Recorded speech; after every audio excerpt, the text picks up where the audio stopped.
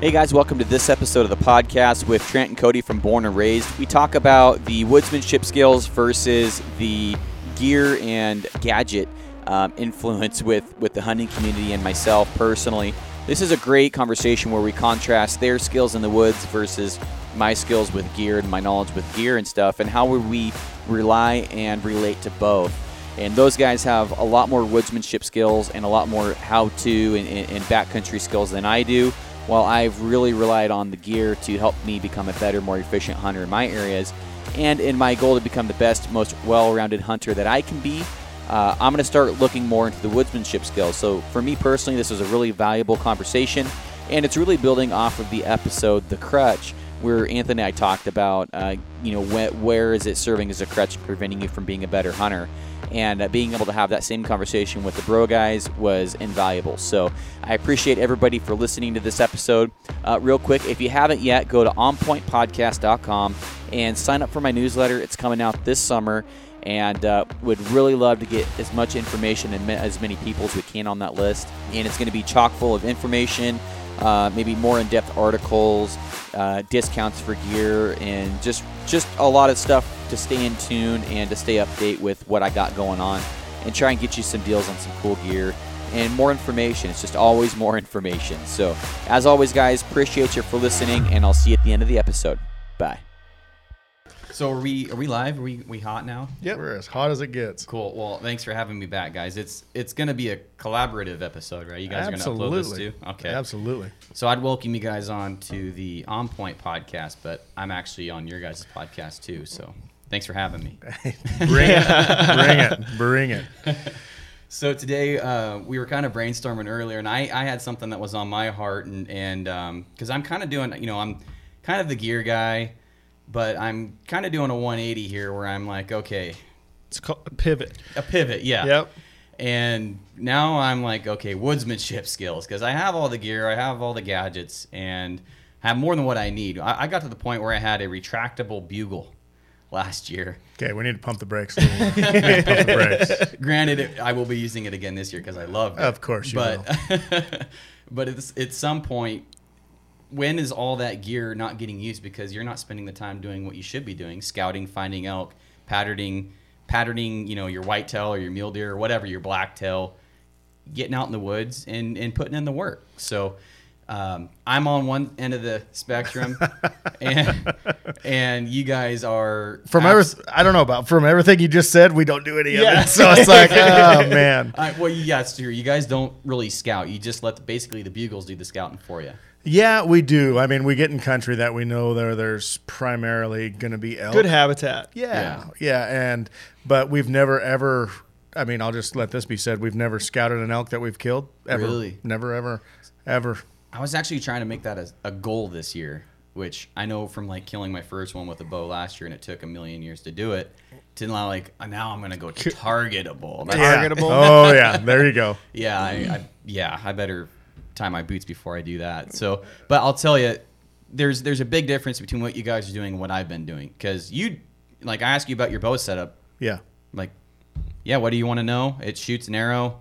It hits where I'm aiming. Point at it. Broadhead. Trigger. Yeah. It's called pulling it back and letting it go. Exactly. Bud. And then you talk to Cody's kind of a bit of a techie and knows how to work on bows and stuff. But you ask me, I'll tell you everything. And this is kind of the reason that I called you a couple days ago, as far as it just is podcast wise. You are that guy, the go-to guy for gear. I would say, honestly, you do bow reviews, you do versus this versus that. You do a lot of stuff. And then when we brought you out for this arrow, I don't want to call it the Arrow Challenge or whatever last year. Yeah, it was like that durability test. Yeah. And it was Garrett's that guy. He's the guy that, I mean, when we did the Arrow Challenge, I'm like, yep, flew out of the bow, went down there and hit that. And you're like, well, it's because it had this many grains and this much forward and that much this and that. And and so you're that guy. And when I called you and you're like, I have this cool idea for a podcast, about this technology versus woodmanship.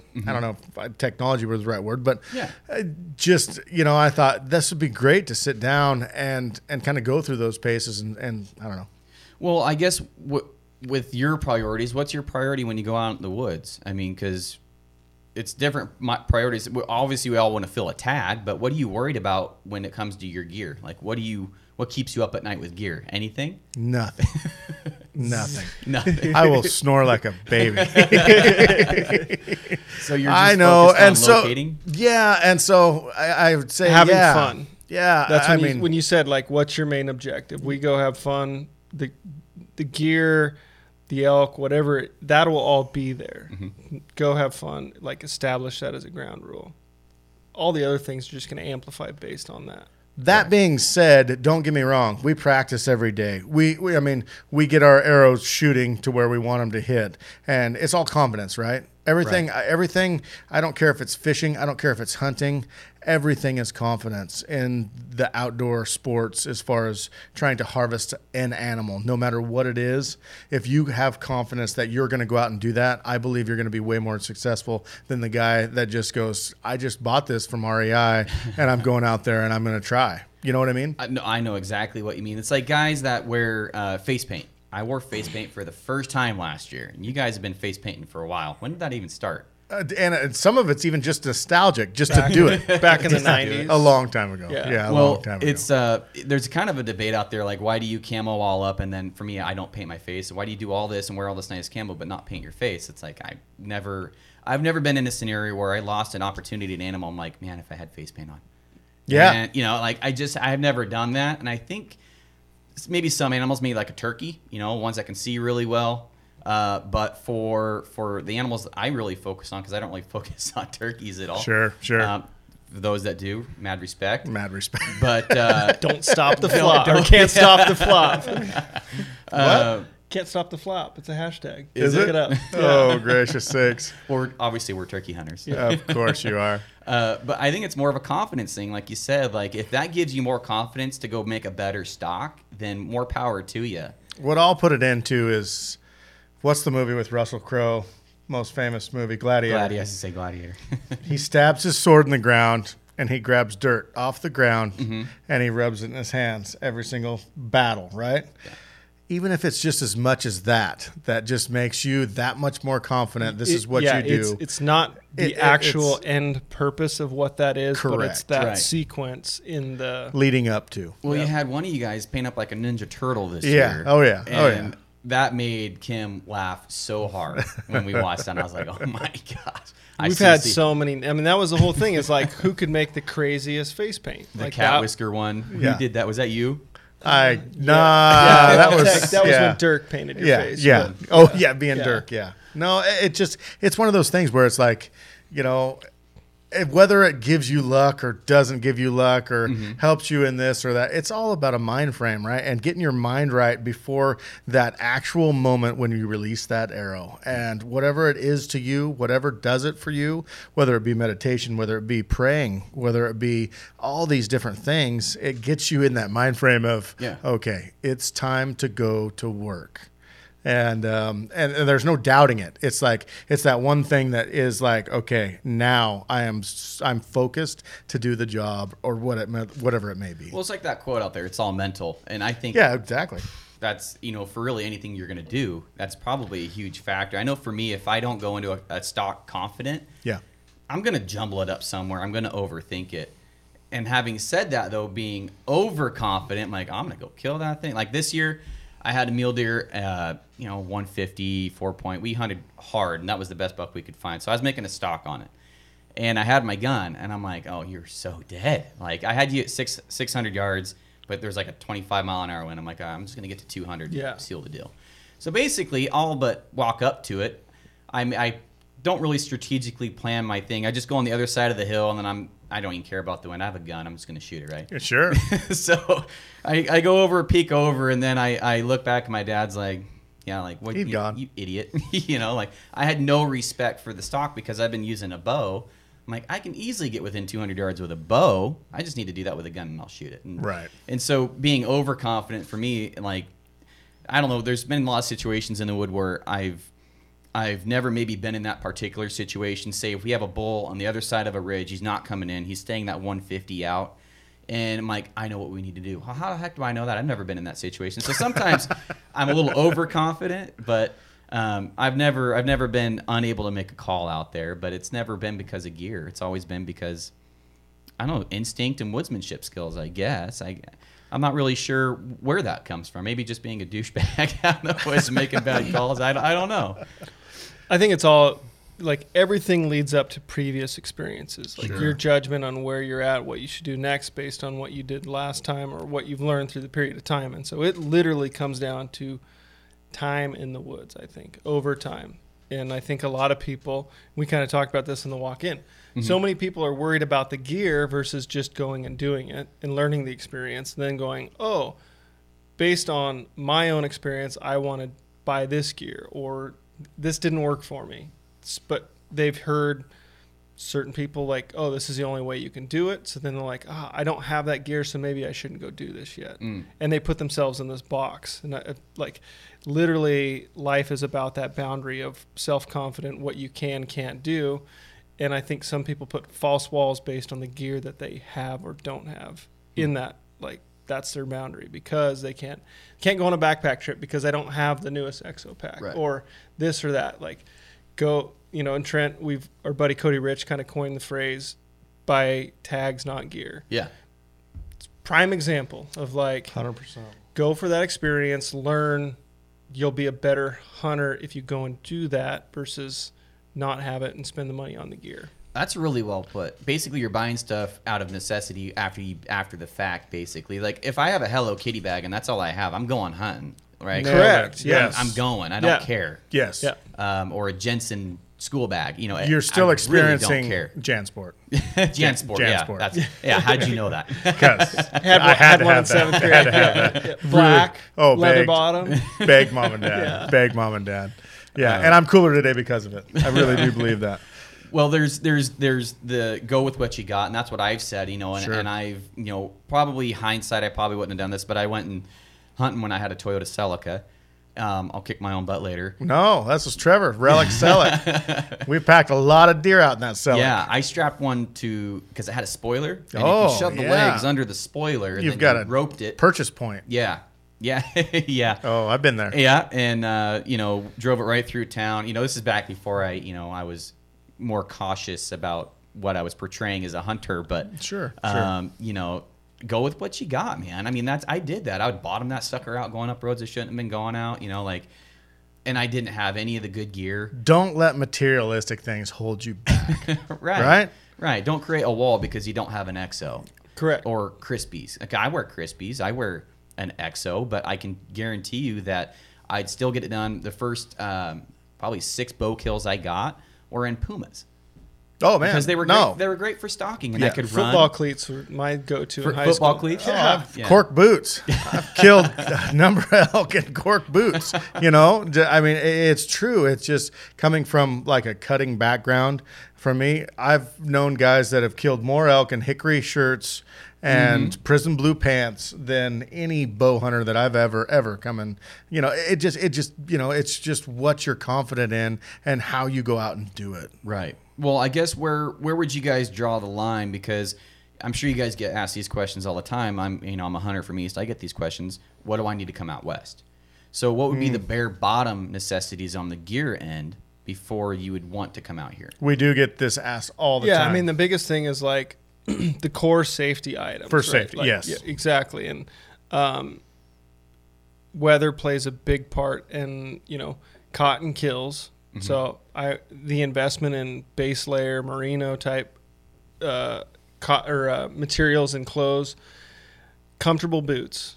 Like, nothing kills a hunt more than someone that has wreck feet. Like, literally, they'll quit on day 1 or 2. That's my number one. Yeah, is boots. Yep. Yeah. And then past that, it's like sleeping bag. I would say. Well, yeah, but yeah, I guess staying warm. The active killing. Broadhead setup. Mm-hmm. Some people will spend more money on bow sights and arrows, and then they're like, I only got this left for broadheads. Like, broadhead and arrow combination, I think, are some of the most critical points of your, in that realm. Yeah, that being said, though, I don't want a ton of, what broadheads do you use as the perfect broadhead? There is no perfect broadhead. Yeah, right. It's the one that's accurate for you. So, I mean, it's just, we get those questions all the time as far as, what broadhead does Steve use? Well, he uses a different one every other year. You know what I mean? It's whatever flies We're still best. searching for the perfect, right? Exactly. It's just like it's whatever flies best out of your bow at your poundage at your. Well, you're better at this, Garrett, than me. At your weight forward ounce or what is it, grains and this and stuff. When people ask me that question, I'm like, what are you hunting, and what's your setup, and tell me exactly what your bow setup is and what your arrow setup is, and I'll tell you what broadhead to use. Like cut on contact, like a 3-to-1 style cut on contact for lower poundage, you need a heavier arrow. A lot of guys want to go lighter, because they want to get that speed. It's like, no, you need to go heavier because you're basically a trad archer with a compound. You're getting those 200, 220 feet per second. You're actually faster than a trad archer. But, guys, that's where I seem to get a lot of questions is that. Yeah. And see what we're talking about in this podcast, to me, that's just like non-applicable. Well, I don't get the questions to your guys' magnitude, but I imagine if I'm getting some of these questions, you guys are getting flooded with them. So. No, and let's go back to the core of what this podcast is about, as far as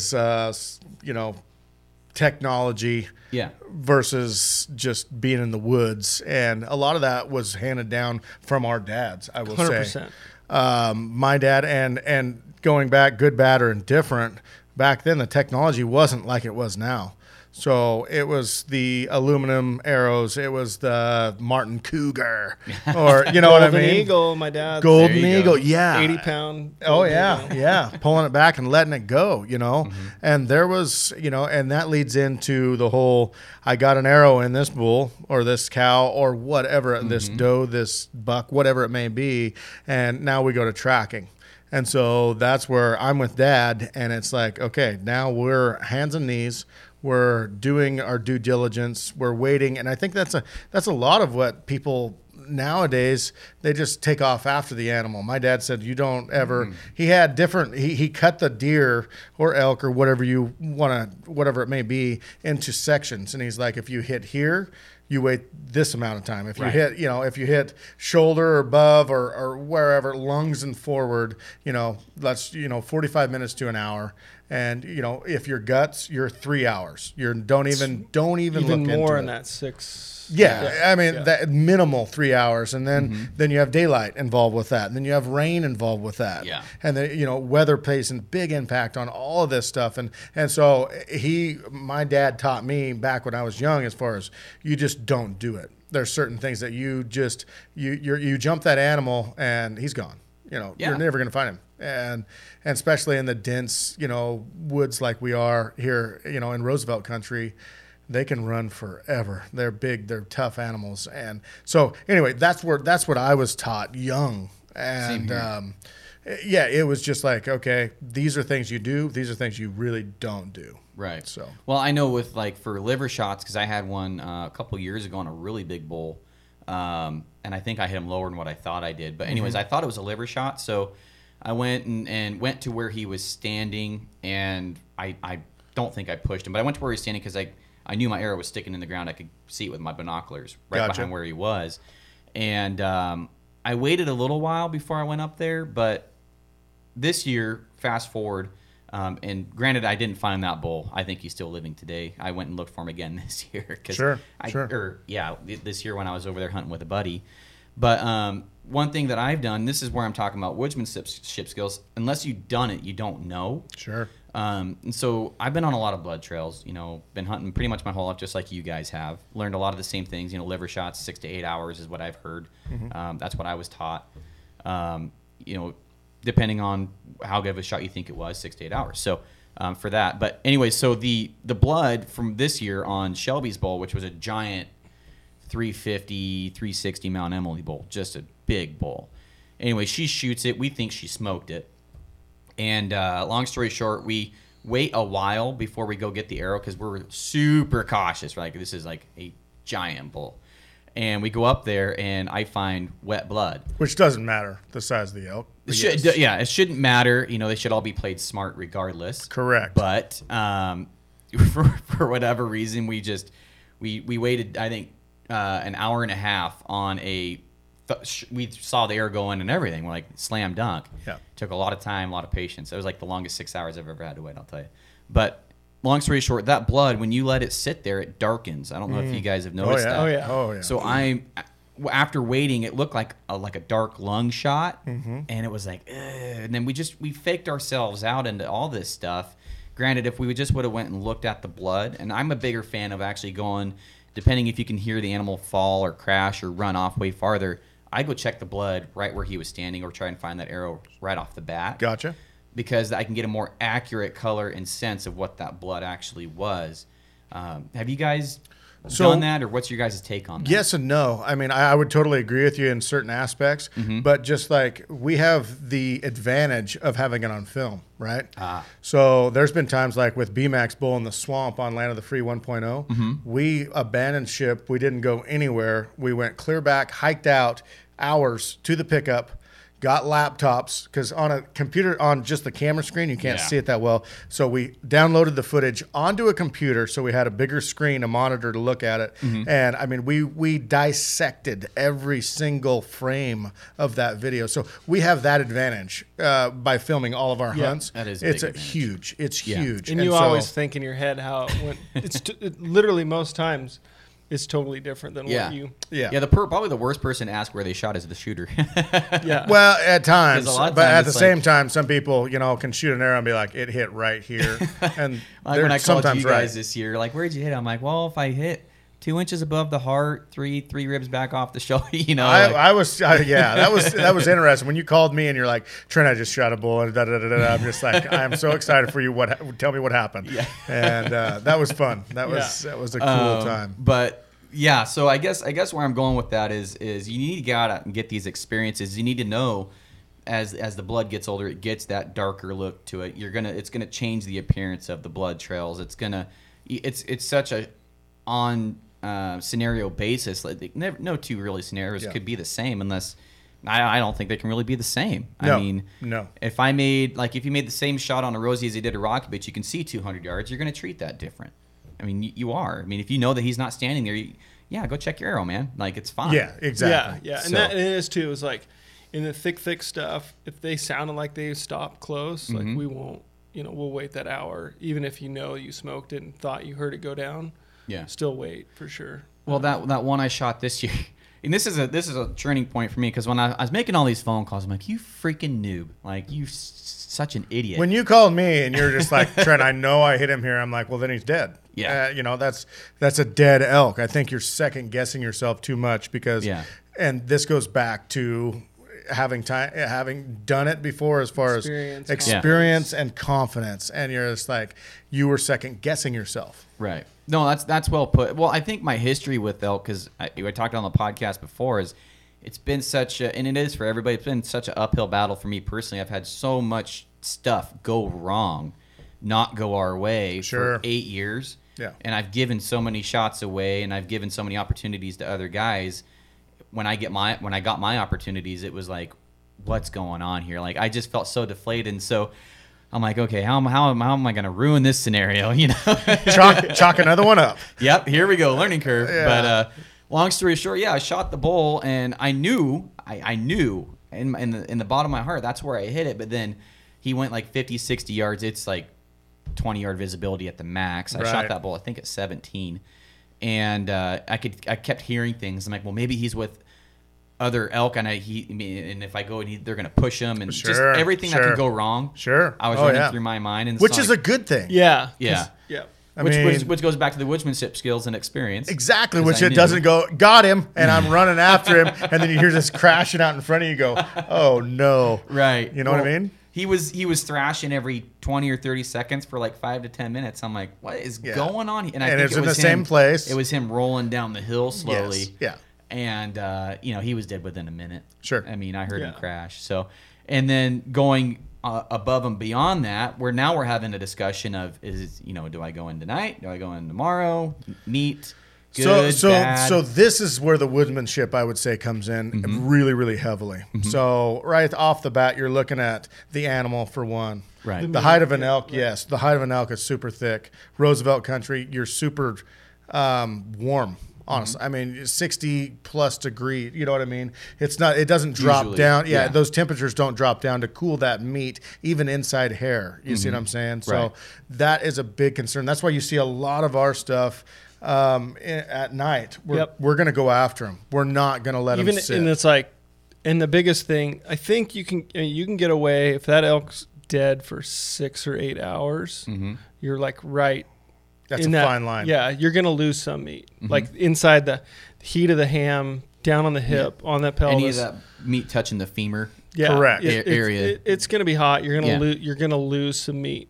But so you look at that window and it's like, okay, I shot it at 6 p.m. And you're not sure on the shot. Where's 6 or 8 hours? It's 3 in the morning. You know, I mean, where does that? So 3 in the morning, we're going in at 3 a.m. Like that. Because that extra 3 hours, 4 hours, by the time you maybe find it, now it's 5 or 6 hours past that 3 a.m. mark, and now you're looking more spoilage. Right. The flip side of that, and we've gone through this, is like, could the bull still be alive? Then you bump him. And you bump him at night. And we've had scenarios both ways, like it, and so depending on where it is, what you have to evaluate the information that you're given. Arrow, shot angle, penetration, blood. What are all these? Okay, no, that's got to be in the vitals. If we got this angle and this much penetration, that bull's dead. Versus maybe that's one lung, maybe that bull's still alive.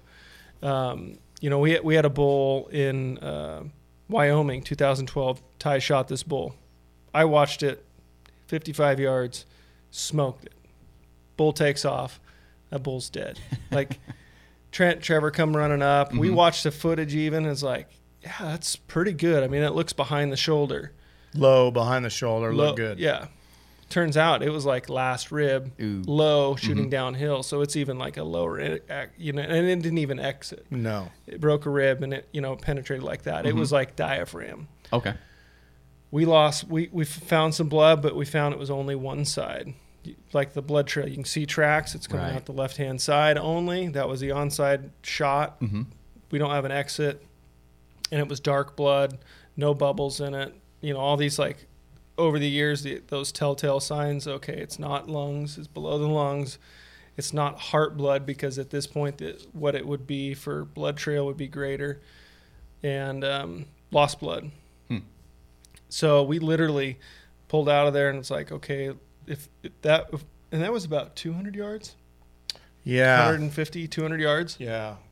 He kind of crossed this bog, and we all made the decision, okay, this bull is still alive at this point, like an hour and a half after he shot it. It's 30 minutes of tracking. Waited an hour. Let's give it some time. We backed out. We gave it 6 hours, went back in there that afternoon and gridded it. And found that bull, and it had to be 8 or 10 hours after the shot. A long time. Really? Alive. Really? Yeah, 100%. Couldn't get up. Could not get up though. Yeah. But had to shoot it again. But alive. Found it literally by gridding. So it was the terrain dictated the opportunity to find it, because you could see. So we spread out, as long as you could see the ground in between each other, 50 yards, whatever that is. Found that bull alive, and he literally went to the thickest spot in a thicket, turned around watching his back trail. If we would have kept tracking that bull right there and tried to grid it and find it, we would have jumped that bull and most likely would have lost that bull completely. So it's like, it's a very tough judgment call in the moment, but you just have to, like, and it's over experiences. It's having, and for us, a lot of times we're hunting with a group of people, so we have not only just our own personal experience, but everyone's combined experience. We're not like, we're open-minded about how the situation's unfolding. Hey, what do you think? Kind of talk through this and then make that judgment call. And then, too, the bodies. And I think that's a huge point, what you just said, as far as the bodies. And you can make, I'm not saying make or break, but you can really change how a hunt goes by just your outlook on it, and having that many people involved on the same hunt, and everybody gaining from their background on hunting, whether it be like we're talking woodsmanship, whatever, okay, and bringing their knowledge all to the table and saying, okay, let's everybody feel, what do you feel? What do you feel? How do we feel about this? And then going at it and attacking it like that is huge for us. It's not like just one guy like, man, well, he's gone. I don't know. Right. No, it's this whole accumulative knowledge of every single person involved with the hunt. And that's what we have in our benefit, I would say, because we hunt in such a big crew. And the other side of that too is we're very slow and methodical on a blood trail. Like, it's not like, oh, we're all just going, there's blood. Unless we watch him die, there is no running after him. Yeah. And it's the one guy on blood. Okay, I see the next blood. One guy stands at that last blood. The other two take offshoots. If it could be the one guy is on what he thinks is the primary trail. Right. The other guys take offshoots. We do the same thing. Until, okay, whistle or whatever. I got blood up here. I got blood. Yep. Everybody joins that spot, and then we go from there. Yeah. One thing that I've been doing for years, and it's just because a lot of times I'm by myself or something, and I'm trying to track something. Sure. But I always use ribbon, whether it's good or bad. I don't see really negative to it. I always use ribbon, and I always hang it to where I can see it when I'm looking back at the trail. And then let's say if I'm like having a tough time finding blood from that next point, I can look back at that ribbon, see it snake down through the trees, and then you can kind of get a general sense of where he was headed. It gets a really good visual. Oh yeah, yeah. That's something I've been doing for years, and it's led me in the right direction plenty of times. People use all sorts of different. Like Onyx, we'll just start a track on blood. Good. Yeah, I never thought about that. Oh yeah, 100%. And this is where technology meets woodsman, right? Yeah, exactly. So, have you guys ever used the hydrogen peroxide Never mix? have. I've seen that, but I've never actually done that. Ty did because he's colorblind. He's colorblind. Is he? Oh yeah, I didn't know that. Yeah, he's not the worst blood tracker. He does very well with his abilities, natural abilities. Wow, that really was. No, I could not wait till he hears Ty, this. for listening. I love you, brother. Wow. With his abilities. No, he's but a handy-capable hunter. Go with what you got. Yeah, absolutely. Yeah, and that is one thing. Like, there is some tools I've seen. The blood light. I don't know how well that. I tried it. Remember the long time ago, I had it, and it didn't. It didn't do much for me. No, I just had it. Speaking of lights, my dad said back in when he was tracking stuff a long time ago, he said lanterns show blood super well. So that was another thing. So you've all seen LED lights and everything, but if you have a regular soft light, like it's probably illegal now. But yeah, like lantern lights and everything. Oh yeah, it'll show blood way better. Yep, and I've never done that. Way better than the LED bright bluish lights. Yeah, it'll show way better. I thought that was kind of interesting. So talking about technology, woodsmanship, the breadcrumb, the knock, Bluetooth knock, thoughts. Whoa, mixed. I'm just. We're getting controversial here. Let's do this. Let's do this. So I is it going to help you in killing an animal? No, that's kind of like a lighted knock. It's like a kissing cousin to a lighted knock. So what for guys that don't know what a breadcrumb is? What do you do with this cousin? Kissing cousins. I don't know. You haven't heard that? We've got a huge family. I'm just kidding.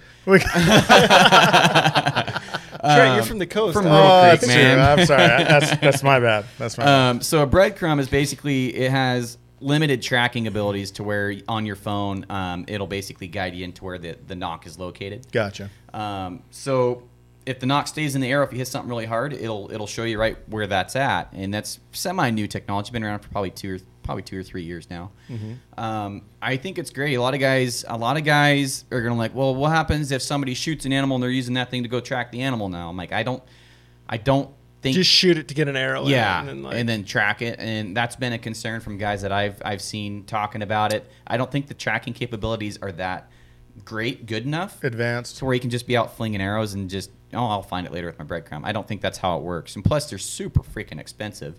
But it's right there with a lighted knock. If you're a fan of a lighted knock and you're not a fan of the breadcrumb, kind of a little bit of a hypocrisy going there, in my opinion, because it's just having a little bit of a GPS onto your knock is really what it is, and it's so limited. It's not like you can fling that sucker 300 yards that way, to my understanding, and then find it. Like it's got to be really close in the vicinity. Do you know much more about it? I don't. I think the Bluetooth, I don't know that it's over a couple 100 feet. You know? I doubt it. Yeah, 30, 40, 50 yards maybe. Yeah, your phone would have to be a stud. So if you gridded, it would pick it up if you got within a couple 100 feet. Is that what I'm hearing? Yeah, I think so. It's right on the same reasoning of arrow retrieval, helping with guys find or make good decisions after the shot is really what it comes down to me. Am I going to buy one? No, because it's kind of funny. Like I was complaining about Lighted Knox not being legal in Oregon, and since they become legal, I haven't shot one.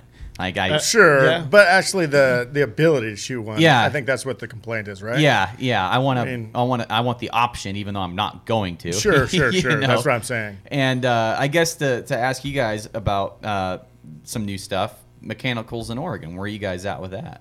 For elk, I'll shoot a fixed blade. I think that there's for elk. Yeah, I don't know. For deer? I don't. Turkeys, all day long I'll use a mechanical. Yeah, I think they're great. Yeah. No, but it's also, I guess I'm just throwing like you're devil's shooting a advocate. turkey to not get a pass I don't through. Like that's the point of shooting a mechanical for turkeys. Like try to slow it down to not get a pass through. Yeah. In an elk, in a deer, I want a pass through. Like doesn't matter what that angle is. Like I would want 2 holes. So. Yeah, I mean it's a 2-inch cutting diameter versus an inch, inch and a quarter. I don't. Sure. Just that's like the one, and I've always been basically a fixed head, non-replaceable blade. Like it's just cut on contact. That's how I've always been. So. And I think it always comes down to ethics, right? I think and everybody's different. You want the cleanest kill, fastest kill that you can perceived to happen. I mean, that's just the bottom line, right? All of us think the same accuracy. way. I mean, that's accuracy. Well, right. That could be a point, like where mechanicals will outshine for someone that doesn't put the time in tuning broadheads. Bingo. That's what I'm saying. It comes down to that. Would you consider tuning a bow woodsmanship skills? Yes. 100%. Same here. So I mean, that's where you're using the. You can buy the most badass toy, but if you don't know how it works, then what is it? Exactly. Paperweight. Yeah. Big one though. Big paperweight. Yeah. Well, I'm on the fence about using them over here because I've talked about it a few times. If I shot that elk with a mechanical this year, I don't think I would have got it because I shot right through a fir limb to get it, and it's about the size of a little bit smaller than this cord. Was about the limb I chopped off. Okay. So 16th inch. Yeah, I mean pretty small, but through all the testing and stuff that I do and all the shooting and all the everything, I'm like, so that's where. But at the same time, that's where even though you didn't mean to shoot that limb, obviously. No. But that's where your technology that you've studied and that you've went over time and time again helped. Yeah. Right? Well, having a sharp broadhead because I chopped 2 of those limbs off, and I knew if I could put the pin where it would go there because it takes a lot more than that. How far were the limbs from the elk? 10 yards, but. We're talking the edge of the limbs where it's really flexible, and if I was shooting like that close to the main stem of the tree, it probably would have, and I would have took the shot. So Guaranteed. it's so like, well, you shouldn't be shooting. Well, it's towards like the last foot of limb probably. And you most of the time going for the bow. Yeah, you don't see the limbs even. No, you're looking right. Yeah. You weren't shooting knowing you were going to hit the limbs. I knew I was going to kill it, and that's my thing. My philosophy is if you're taking a shot and you're hoping to hit the animal. You're not taking a shot you should be taking. No. If you're taking a shot knowing, like my mindset, every time I draw that bow back, you were so dead. I think that says it both. That are best. Yeah. I think that says it way best. Yeah, that's my philosophy when I take a shot, and it's served me well. I mean, I've only lost 1. Well, 2. I had one animal in Africa jump the string on me, but that I will take responsibility for that one, but the guide should also take a little bit of responsibility for that one too, because he told me to shoot. But long story short, it was my shot. It's still you. Yeah, it was a long shot. He's like, oh, it'll just stand there and let you hit it. I'm like, really? I'm like, all right. So 72 yards. Here we go. And then that thing, when that arrow is like at 20 yards, it starts running, and I hit it right where it was a black wildebeest, and it's still alive, probably thinking about how big of a jerk I am today. But I hit it right where the tail comes out of the butt. Just right there, and it just stuck right in there. I was like, won't move on me, huh? Doesn't look good. Yeah, I'm like, there goes $1,500 running away. I'm never gonna Has the most expensive arrow I ever shot, you know, and that's why I will never go to Africa. Yeah. So, you know, over there, if you draw blood, you're paying for it. Even if it's a tail wound. Yeah, you know, even if it's a tail wound, I'm like, you know, he's gonna go wallow and seal that thing. He's like, I could get infected. I'm like, oh, come on, man. I'm out. Come on. I'm out. Yeah, get out of here. World. But you know, that's you know, a shot that I guess I shouldn't have taken if I hunted that animal my whole life. Maybe I would have had a better idea of the way it would have reacted. Oh, yeah. And, you know, I just, that's kind of the woodsmanship skills thing, right? Yeah. So, what else do you like put in the bucket of woodsmanship? Thermals, when to be aggressive, when not to be aggressive, animal behavior. When does it kind of act like it's known? Like, is it blowing at you? Is it stomping its foot? Is it its ears kind of going back? Is it knowing that you're there? Does he bark? Because I don't know if you, and this is just personal theory, I'm not a veterinarian, but if you hear somebody talking behind you and it's really quiet, don't your ears kind of perk backwards? You can kind of feel them like perk backwards. Mine do. I got big ears, I guess. But I think a deer's kind of do that same thing involuntarily. If you make a sound in a certain direction, it's really quiet, you'll see one ear or maybe both ears going in a certain direction. So you pay attention to those little details. You can tell if that deer's picking up on you being there. You know, outside of the obvious, you know, it's blowing at you and stuff like that. There's also ones that are twitched on where I feel like we're playing a game of peekaboo where it's down feeding and then you're getting ready to move and then, okay. And then I'm back to feeding, you know, like trying to fake you out. Yeah, trying to fake you out. I'm like, oh, not this time, man. Yeah. So, you know, there's all these little subtle clues and tiny nuances that go into it. You know, to me, that's woodsmanship skills. One of the most important to me, though, is blood tracking. I think that's huge. Yeah. You know, I think that's where a lot of guys go wrong. There is no, you do this and you will get this. You know, there is none. There is none. It's just doing the best with the knowledge that you have. I think the best one that you talked about just a second ago was as far as the thermals. You know, you hear us a lot of times, we're going to slow play this one. And people are like, why are you slow playing? You know, you saw where they went in the woods.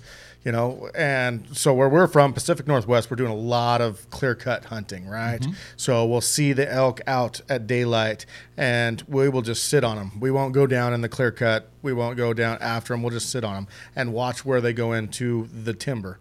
And a lot of times we'll slow play. So we'll just sit back because all those thermals are going down. So we're like, okay, we're going to be chasing them from the top down right off the bat. So let's just wait this out. Let's wait till they get bedded. Let's wait till that 11 till 2 o'clock hour and go after them. And that's kind of one of the things that we do a lot. And we talk about it a lot too, as far as that goes. But yeah, it's knowing. Know when to hold them and know when to fold them. Right. You know, so it's just it's kind of like, okay, it's all a percentage, right? Mm-hmm. My percentage of chasing them into the woods at daylight, even if he's a bugling bull and trying to get him to run back and see me and shoot him, are slimmer than letting them go do their thing, bed down, follow their tracks in, get the wind right, and then go after him. And so, it's one of those things where it's just like a percentage deal for us where we've had higher percent of the time we've killed bulls from 11 till 2, and that's what we're probably going to do almost every single time. Really? Yeah. It's funny because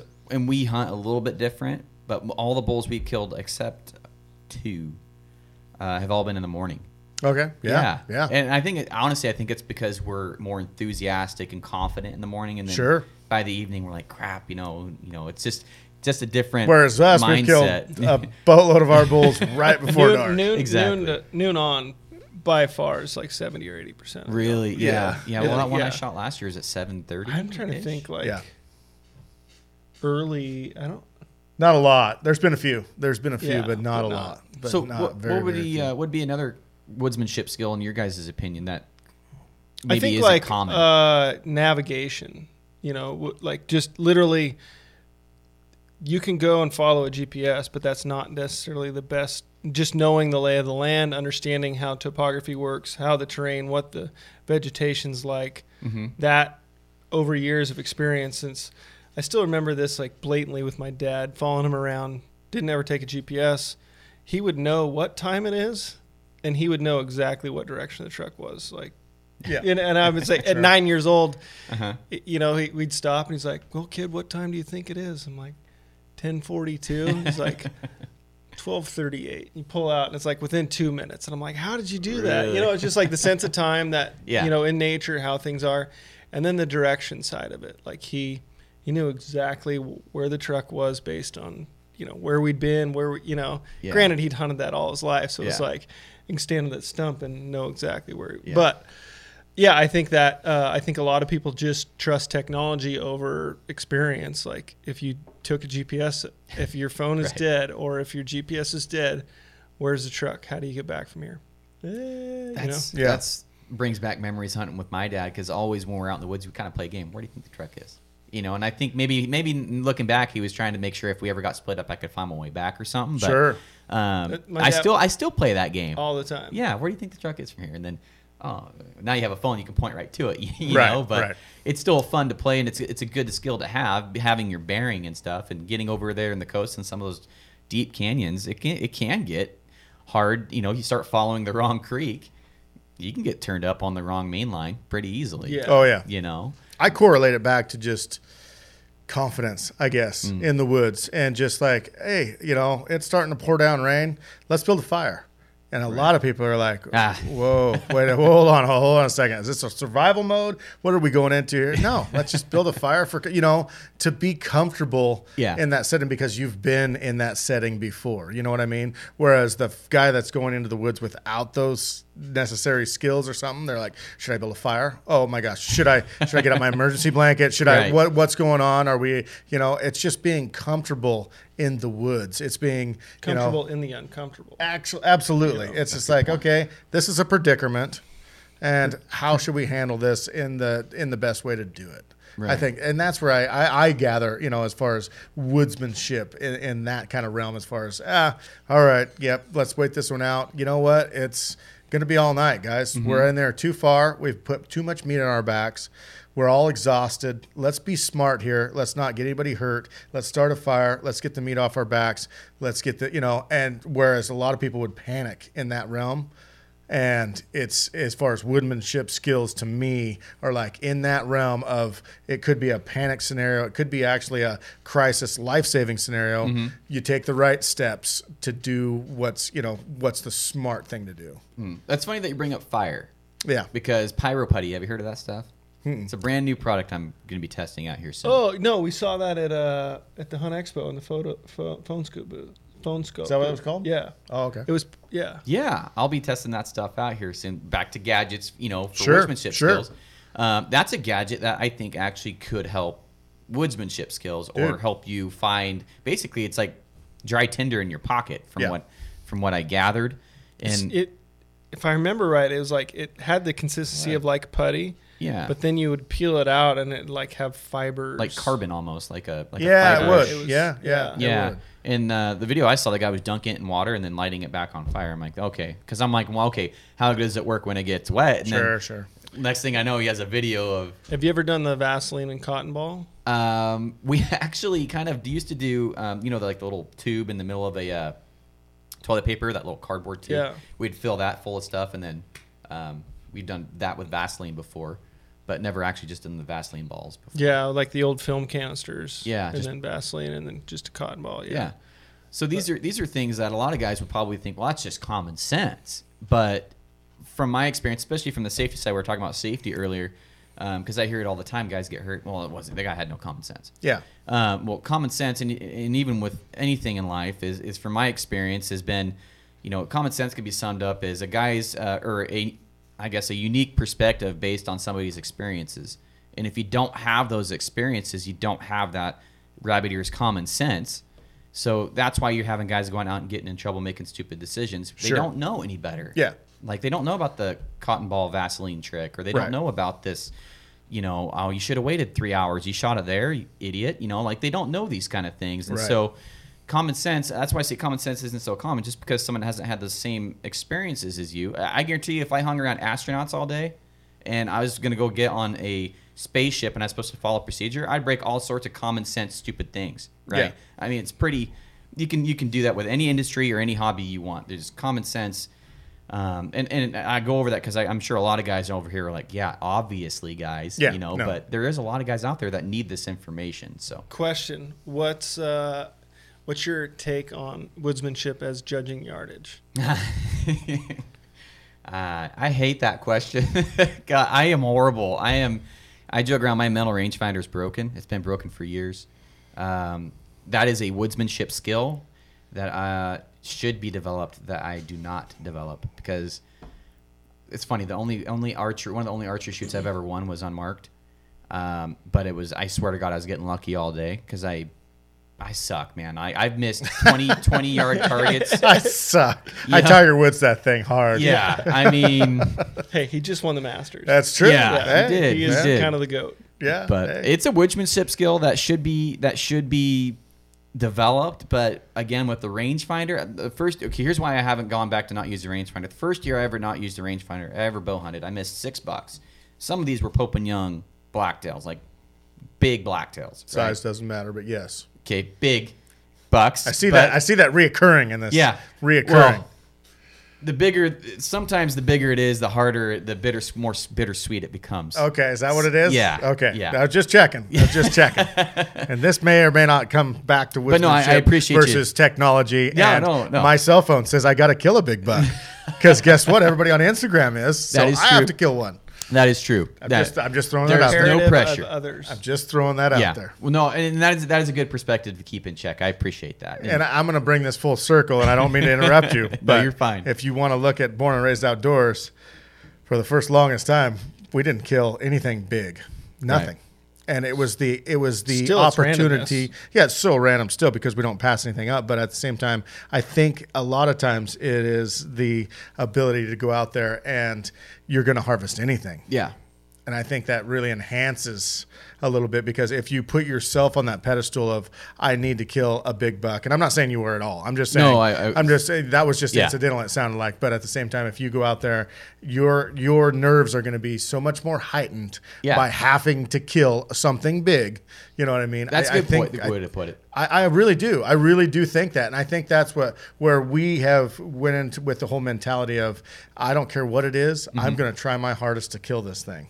And doing that has gained us leaps and bounds, I think, as far as learning how and what to do in the moment of truth, no matter what size the animal is. For sure. And we talked about this at lunch just a little bit ago, how Broderick and how Aaron Snyder, I mean, they've killed so much stuff to where it turns you in from a hunter to a killer. And so I'm serious. Yeah. And so whatever steps in front of you, it's either it's going to die or really be scared. You know what I Right. mean? So it's that opportunity, right? And I think that kind of goes into woodsmanship as far as, okay, it's a mentality, right? It's all mental. We talked about this a little bit ago. It's one of those things where it's like, okay, I've had this opportunity before. I don't care if it's a 3-point or a 28-point, you know, Right. I've done this before. I've seen this same scenario before. 28 points. Yeah, there's a lot of non. Is that Eastern count or Western count? Because that's impressive either way. Western. Western Yeah. Roosevelt. No, but it's just one of those things where it's like It's a 14-inch I didn't know spike. we had red Yes. stags over here. yes. So anyway, But go ahead. but I'm no, sorry. Back to the rangefinder. yeah. I'm sorry. Yeah, So yeah, I missed yeah, I missed sorry. a bunch of bucks, My and bad. some of them, were spikes. Some of them were big bucks. Sure. And granted, the first buck I ever killed with a bow was a spike, and I was so I'm not a horn hunter, but I will get into that later here in a second too, because I want to contrast what you're saying with where I'm at for the deer. Sure. But I missed buck after buck after buck, and none of them were horizontal. They were all vertical. Always too high or too low. All of them are right behind the shoulder. Gotcha. And so I'm like, this is dumb. So I went out and It was bought a range issue. it was me not judging range correctly, and then the ones they would be so downhill. I didn't know. That's before I knew about angle cuts. Cutting yards. Yeah. Yeah. And so woodsmanship skills, right? And so, Sure. long story short, first animal I ranged, I shot, and it was a spike. But I mean, I say that because I discriminate with deer on which ones I kill now, because I've had a lot of success with the deer. I'm not saying giant bucks, but a lot of nice blacktail and some mule deer and stuff. Cool. And so for me, I'm developing my woodsmanship skills by killing those more mature hunted bigger bucks, because they're harder to kill. Like you can go. I know this is probably going to sound bad. You can go drive around to the woods here and kill a fork and horn blacktail every year, with the bow, in my opinion. Just glassing units and then finding one that you can stalk pretty close to the road. And we're talking maybe it's 100 yards off the road, maybe. I mean, I think a guy could go do that every year. I don't know how people don't kill something every year. There's enough small bucks around here. Opportunity, you know. But having those harder, more smarter bucks, like the buck last year took 0 woodsmanship skills.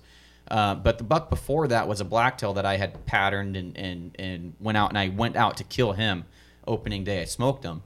But he was, you know, that to me was way more rewarding than just going out and kind of getting lucky, I guess, you know, looking for that one. But you're getting a whole different experience killing these more pressured bucks or more sought after bucks. And that's why even with elk, I don't discriminate. I shoot the first one that comes out. Absolutely. I suck with elk hunting. I don't suck. My record does not reflect how I feel I am as a bow hunter. Like I said last time, what did I say last time I was here? I was like, I'm the most confident, unsuccessful elk hunter.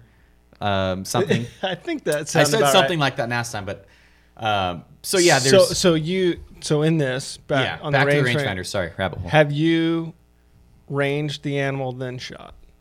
Almost every single one of them. Almost, I'd say.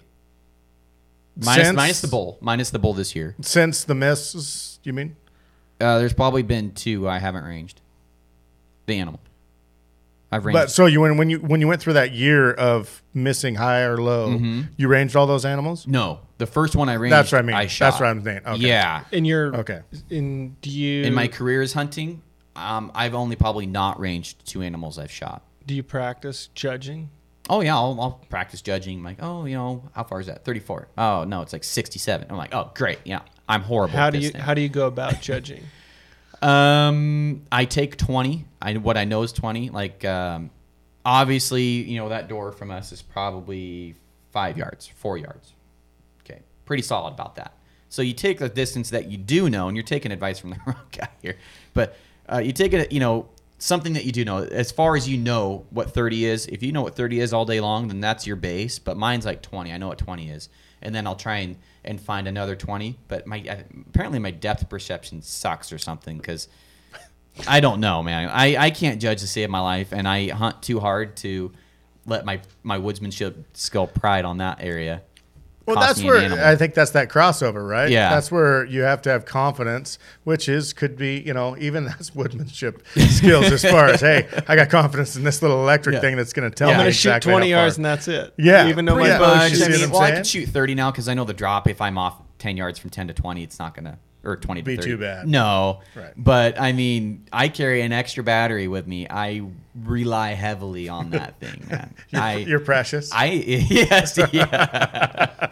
You take that thing from me, I'll be going to the store tomorrow. Yeah, we're done. Yeah, We're well. But, you know, over at the coast, it kind of plays into my favor because the shots are short. You know, like that bull this year. I've been finding that the, you know, tips to the guys that hunt the coast, the reprod doesn't get hunted as hard as the clear cuts and the nice timber does. And 100%. so, you know, these elk are in the reprod, I think, more than any other place ever. I mean, if you look at more vocal, more everything. Yeah, this reprod I think is way underrated. I'm probably I'm talking to the masters here, but you know the reprod. If you want to get away from people and get into elk, start walking through 15-year-old reprod, and I guarantee you're going to get into something. You're going to either hear them running away from you, or you're going to bugle. They're going to bugle back. I feel like they're more secure. They're more, like you said, they're more vocal, and maybe not even more vocal, but you can hear them through the vegetation more because it's not so tall and dense in some of this stuff. And yeah, it's you know, I think there's a great opportunity for that reprod to kill stuff. Oh, absolutely. Yeah, I would totally agree. We've kind of counted on. We haven't hunted a clear cut bull in a while. Yeah, you said that earlier, like hunting clear cuts. I'm like, when did we hunt? I've shot a few clear cuts. There's been a few for sure. Yeah. No, I'm just saying if you can pinpoint where they're at daylight and know where they're going, let them go. Yeah. You know, been our, you know, kind of a tactic. That was back like to my dad when I was first, before I even had a bow tag. Yeah. It was always before rangefinder. How far do you think that stump is? 31 yards, and we'd do the walk pace, like my dad's pace. Pace it off. Yeah, pace it off, you know. And then also like recurve hunting, like they're probably glad I'm not packing a stick bow much because I'd shoot like 40 arrows a day, just constantly shooting. Right. Super. But cool. I always carry a judo point, And I always shoot my bow multiple times a day, usually, even when I compound hunting. That's fine. I would encourage the heck out of it. Yeah. I carry. It's a confidence builder. I'm constantly building confidence out in the woods. I carry a thumper arrow. Yep. Yeah. Same thing. And I'll shoot far. I'll shoot far with it because I know it's not going to hurt my arrow. And I'll shoot a stump or try and shoot a grouse flower, 60 or whatever. Whatever. Just keep testing myself out there and you kind of have to do that to keep the time going when you're getting your butt kicked out there. So. Not only that, many guys practice all summer long, shoot 10, 20, 30, 50 arrows a day, and then season comes and they haven't shot their bow in 2 weeks. Yeah.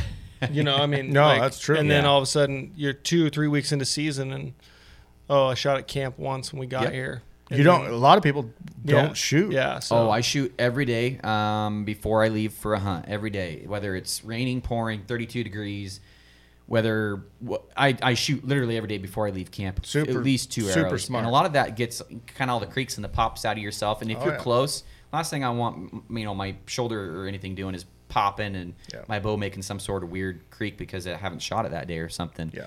I'm over hypersensitive to the way that I shoot and to everything that goes into that I don't take any chances. I mean, hunting's hard enough as it is. If you suck at shooting your bow, it's going to be not a good time for you. So that's most of my woodsmanship skills is probably centered around my persistence and my ability to shoot good. Yeah. And that's probably, I would honestly say that the rangefinders handicapped me, but I do plan on picking up a trad bow here in a couple years. So I'll have to overcome that at some point. But I'll probably start off on turkeys or something, something that. Well, I think the thing technology in a rangefinder is practice, like you said, use the judgment, go, and we talk about this a lot. It's okay, we know what 20 is.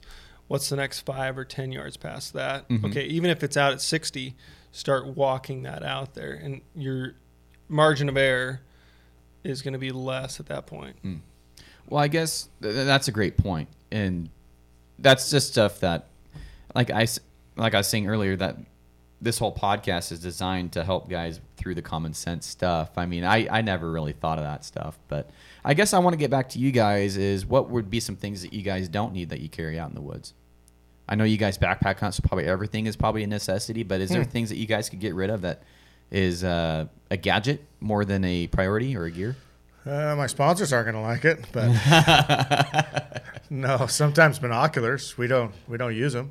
I mean, a lot of times it's definitely certain hunts. They're the end all be all. I mean, like this bear hunt we're doing this next week. Binoculars, you don't glass. Even. Yeah, you can't compete.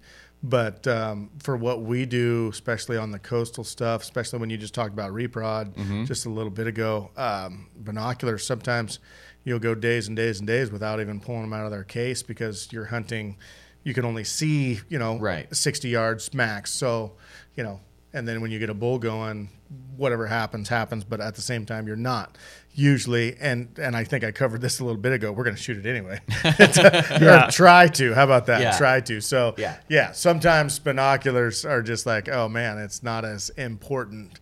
And in elk season, I could see that. The one thing that I always carry binoculars on me even when I'm hunting the reprod though, and I don't know why. I think it's just habit. So what I would say, and going back into woodsmanship or whatever, you do fling that arrow, you shoot that bull. We've talked about the scenarios this whole podcast. Glassing while on the blood trail. Oh man, on the blood trail, you go 2 steps. You put your binoculars. I don't care if you're only glassing 12 yards. You are glassing anything to see anything, a tine, whatever. They come in. Oh, We've seen them way more. And especially it's not the guy looking at the blood, but so that's usually the shooters how we do that. It's usually the guy standing behind and he's glassing out 40, 50 yards, and all of a sudden you see a tine, and you're like, don't tell the shooter, the guy on the blood if they know it's dead. Yeah, exactly. If they know it's dead. He's just there sitting there hanging out. But no, they come in super. So I'm just saying, I'm not saying don't carry them. I'm just saying each thing that you take with you, I think, has its own use and has its own place. I'll be honest, I've pretty much cut any quote unquote garbage or gear. Cody takes something for a season, if not just a trip or two, and then if he doesn't use it, out over the shoulder, gone. Yep. I find there's a lot of stuff I carry in my pack that I don't use. I'm like, man, why did I bring this? It's like I don't do the 3-5 day pack hunts. And I think stuff, maybe that's a little bit of the difference. Yeah. Is just shaving yeah. ounces. My pack when I day hunt's 35 pounds. Holy Holy cow. moly! Yeah. So Cody can hunt for 7 days. Yeah, I know, On but What do you have in there? oh man, Kitchen sink, television, dog. I tell you, Satellite there's dish. there's a lot of creature comforts. Yeah, woodsmanship really comes into this. Yeah, SpaghettiOs, at least 2 cans of SpaghettiOs. Is Usually that a spot literal? and scope, huh? Is that literal? Are you serious? Oh, I carry SpaghettiOs with me. Yeah, we have a tradition. Me and my hunting partner always eat SpaghettiOs on a hunt. I don't know why, but it takes me takes me 2 cans of SpaghettiOs to get full, and then a kickstart because I love kickstarts. I don't even know what that is. It's a drink that I shouldn't be drinking. It's like an energy drink. It's like It's Mountain Dew. It's a Mountain Dew Kickstart. Yeah, I bring one of I those. am learning so much about you. My nutrition is not on point. I'll tell you that right I could now. do a day hunt for 30. They're 35 pounds. Spot and scope, tripod, cameras, quarter bags, knives. I usually carry 2 knives, 1 fillet knife, 1. You doing a fishing trip in the middle of it? Is that what you're doing? It's just so nice using a fillet knife to get the back straps out. Holy macaroni! It's I love it. I love it. Yeah, I mean, I just get teepee, headlamps, extra You're a batteries. TP guy, not a wet wipe guy? No. Well, I started wet wipes last year. Dry, wet, dry. Oh my gosh, wet wipes are a game changer. Oh my gosh, I wish This whole podcast is a game changer. I wish I was a baby again. Those things are nice. Oh, and man. so I I'm have with some you in my on it. truck. I keep them in there always. But yeah, I'm preferably a teepee guy. But when I get back to camp, wet wipe guy. Yeah. Back to camp. We glamp a lot of times. Like man. so, we have an area that we kind of go glamping. They rent you a cabin, and we get showers every day. You come back to camp every day. That doesn't sound terrible. It's not terrible. A warm shower, electricity. We did that. We had trailers Heck yeah. in Idaho this Awesome. year. Yeah. And, Oh, yeah. It was either go hunt the what would you call that? The rapes or the the devil's anus. devil's anus is what he called it. Yeah, it's horrifying. Yeah. Let's go shoot him in the Or easier spots. go backpacking that, or go kind of glamping. glamping. Yeah. We chose glamping. It paid off. It's nice. It keeps the morale high. You know. Oh, when you've been hunting 40 days already or Yeah. whatever it was. Yeah, it's great. Any snorers there? Oh yeah, I Are am. you Yeah, a snorer? he is. Oh my Yeah, god, yeah. yeah. But I Snorers, usually- snorers I- have it made. Yeah, I chose the other trailer. Yep. Oh, it was easy. I brought my own tent before because I refuse to sleep with a snorer. Just I wear can't earplugs. do it. Can't do it. I I can't sleep with never earplugs in. remember Can't do it. bringing earplugs. Like I never remember to. You know, like Oh, gotcha. yeah. I'll The start worst bringing night them, maybe. sleep of my entire life was night 51 of Land of the Free Huh. one, the original one, the last day in Montana. Him and I slept out under the stars just in bivy sacks, like That'd be cool. in I've the never done that. like it It was was beautiful. It was done that. in 15 degree 12. I mean, it was cold. It was cold at Ice night. all over your bag. I literally woke up and just listened to this like train next to me, just Harmonious. harmonious. And I had the nerve to pull out my phone and hit the voice recorder. And then the next day See, when I got technology. seltzer, This gets send back it to to the technology. send it to there. Kendra's wife. I'm like, how do you sleep next to this? She goes, I kick him. No, but it's, yeah, I do. We do fine. We do Oh fine. man. Yeah, I don't see it being an issue. Yeah, I was just say the snorers have it made because they'll sleep through anything. What is your most highly technical piece of gear that you will not leave the truck without? Technical gear. Well, boots are we did a gear priority episode a while ago. Boots were towards the top. Let's of my list. let's do in your pack because obviously you need a bow. Obviously, Yeah, you know. bow's towards the let's bottom do- of my list. Most guys would think that was towards the top. The bow is probably one of the last things on my list, but technical gear would be Onyx Maps.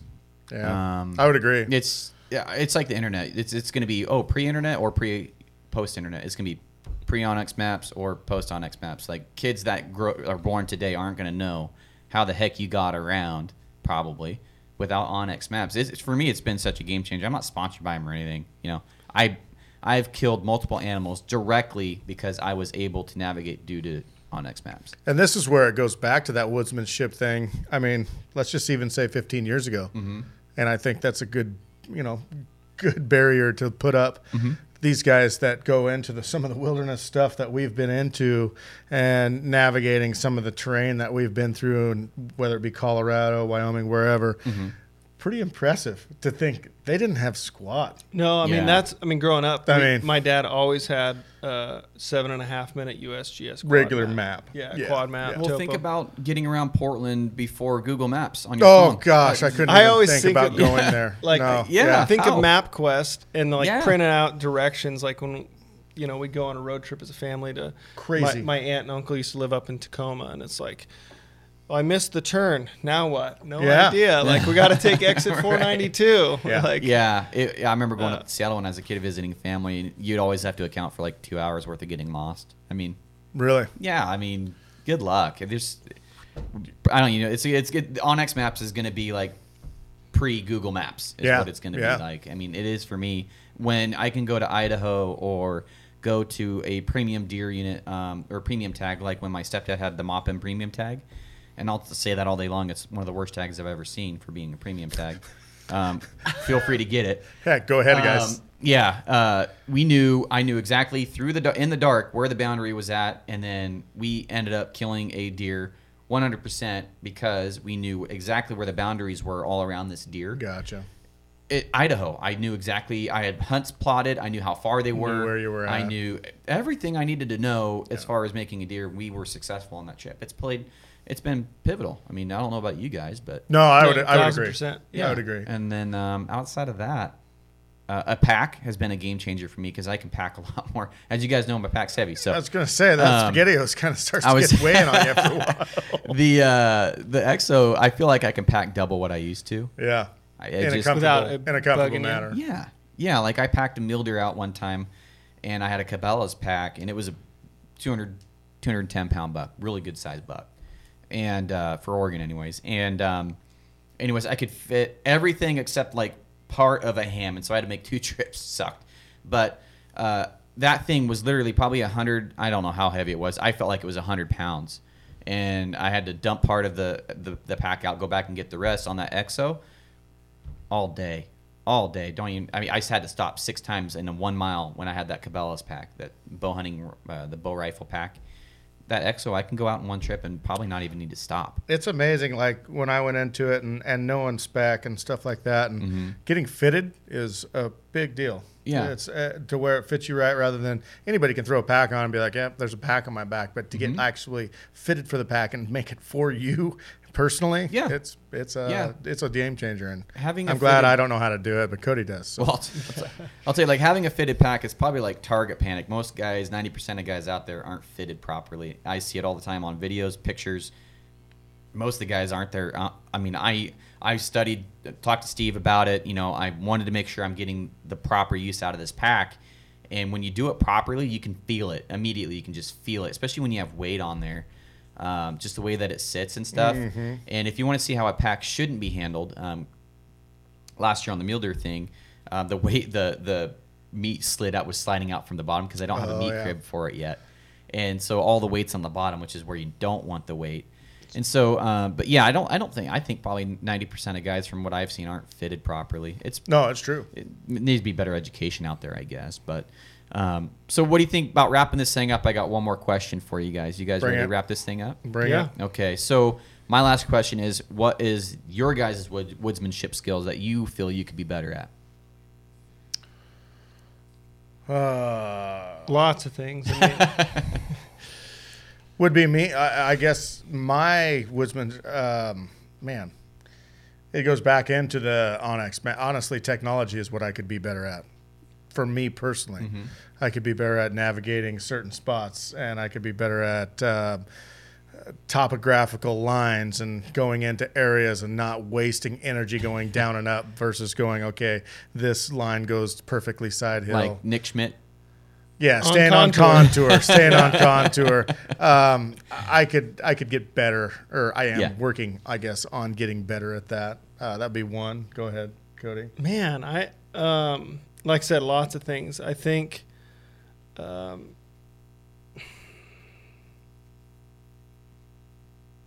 paper. Okay. Wet wipes. Yeah. No. I honestly, I'm having a hard time in that scenario because there's like every time I'm out, I'm like trying to learn something new, you know what I mean? And so I'm constantly picking up, like if we're hunting with someone new, I'm always watching, figuring things out, watching what they're doing, asking questions. When I hunted with South Cox in Nevada, the whole time I'm just like, the way he moved through the mountain, his just strategy on glassing, where next, what, and even the progression from day 1 to day 7, day 8, how he hunted was fascinating to me because it was totally different in that world of elk hunting, and how he literally was like, pick the low-hanging fruit first. He hunted this first little basin.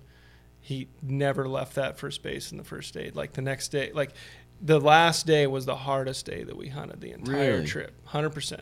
Yep. Like it progressively, we went further, you know, everything about it. The last day of the trip was the hardest hunt. So I think that my biggest thing in woodsmanship is just learning from others, like across the board. You know, not anything I would say one skill particularly. You said a lot of things without saying anything at all. Observing. Yeah. Observing. Yeah. Nature in itself, like the like everything around in the surroundings, what's going on, birds, whatever else. Like I'm all about like the whole picture versus just that single species I'm going after. Yeah, that's well put. That was good. Yeah. I'll give you that one.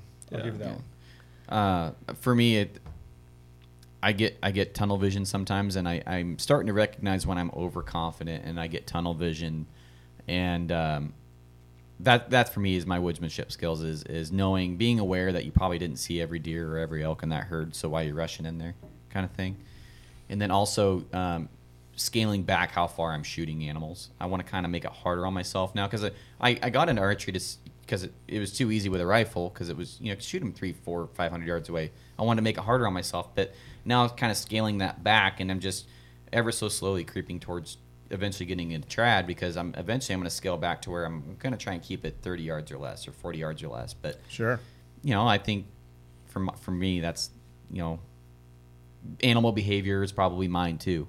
Honestly, there's so many things I want to get better at, because I've been such a gear guy the last long time. I've been a gear guy, and so I think I've been using too much gear, and that's been handicapping me as a hunter.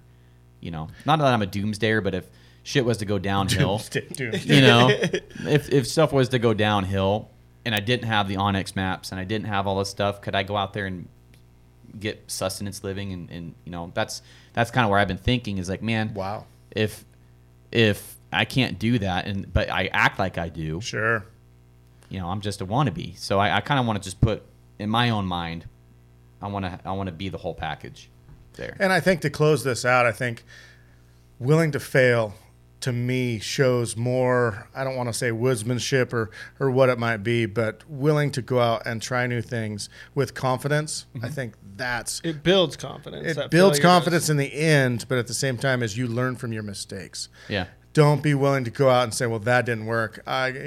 Learn from what exactly you did. Take that all into account. And that's what I think, that's honestly woodsmanship. It's learning from what didn't go right? Or learning from your lack of confidence here, or your judge of yardage there. It's learning from everything that you do out in the woods and gathering all those things to make the best decision for your next move, whether it be your blood trail, whether it be where I hit the animal, whether it be your next move in the woods should be based off of previous knowledge. And that's just woodsmanship of being and doing it, I think. I think that's hitting the nail on the head, man. I mean, like you brought up South Cox, and in closing here, you know, he'll tell you that there's the mule deer make false beds, their first bed, and then there's their second bed where they're actually going to hang out. And I think Aaron Snyder talks about the same thing. That's woodsmanship skills. That's knowing your animal. Absolutely. You know, that's not rushing in there as soon as that thing beds down to beat it. With that said, I watched him literally sprint off the top of the mountain and shoot a buck before 8 in the morning. Did he really? And I was just like, going to stand up at some point. Yeah. Yeah. That's so crazy. You know, that's just, and he's on the pinnacle. I mean, he's 100%. He's up No, there. like I said, it was one of the coolest experiences just to go in his realm. And I was asking questions. He's like, well, duh. And I'm like, it's not common sense to me. Exactly. Everybody knows this. Yeah. Everybody knows There's this. that common sense thing again. Yeah. So, well, I appreciate you guys for coming on the show / having me on the show. Yeah, it's awesome. And, it's awesome to see you again. Yeah, you know, it's almost been a year since you know we started this thing, and just to reiterate to your audience that, these guys do follow their inspire and educate and motivate. I think they're entertain, educate, and inspire, and they really do. You guys really do that. Oh, thank you. You guys, I wouldn't have started my podcast if it wasn't for you guys and kicking me in the butt when I need it and checking on me when I need it. I'm gonna keep on doing that. So I appreciate it, man. So well, thanks for having me, guys, and I'll hopefully see you on the next one. Absolutely. Cannot wait. See you guys. See ya. All right, guys, hopefully you enjoyed this episode. Thanks, Trent and Cody, for allowing me to come onto the show or also coming onto my show. I felt like it was a great conversation. Always learn a ton when I get around you guys. Always get so motivated and inspired. Appreciate both of you so much. And as everybody listening here, just another quick reminder, go sign up for that newsletter. It's coming out early summer, and I've got really big plans for it, but I want to get as many people on that list as I my goal is 10,000 people on that list. So if you can help me reach that and you think that it would be of value to you, I'd love to have you on that email list and be happy to provide you with information, discounts, and updates. So on top of that, hope you guys are getting after it with the bears, turkeys, whatever season you guys got going after. Wish you best of luck, and I'll see you on the next one. Bye.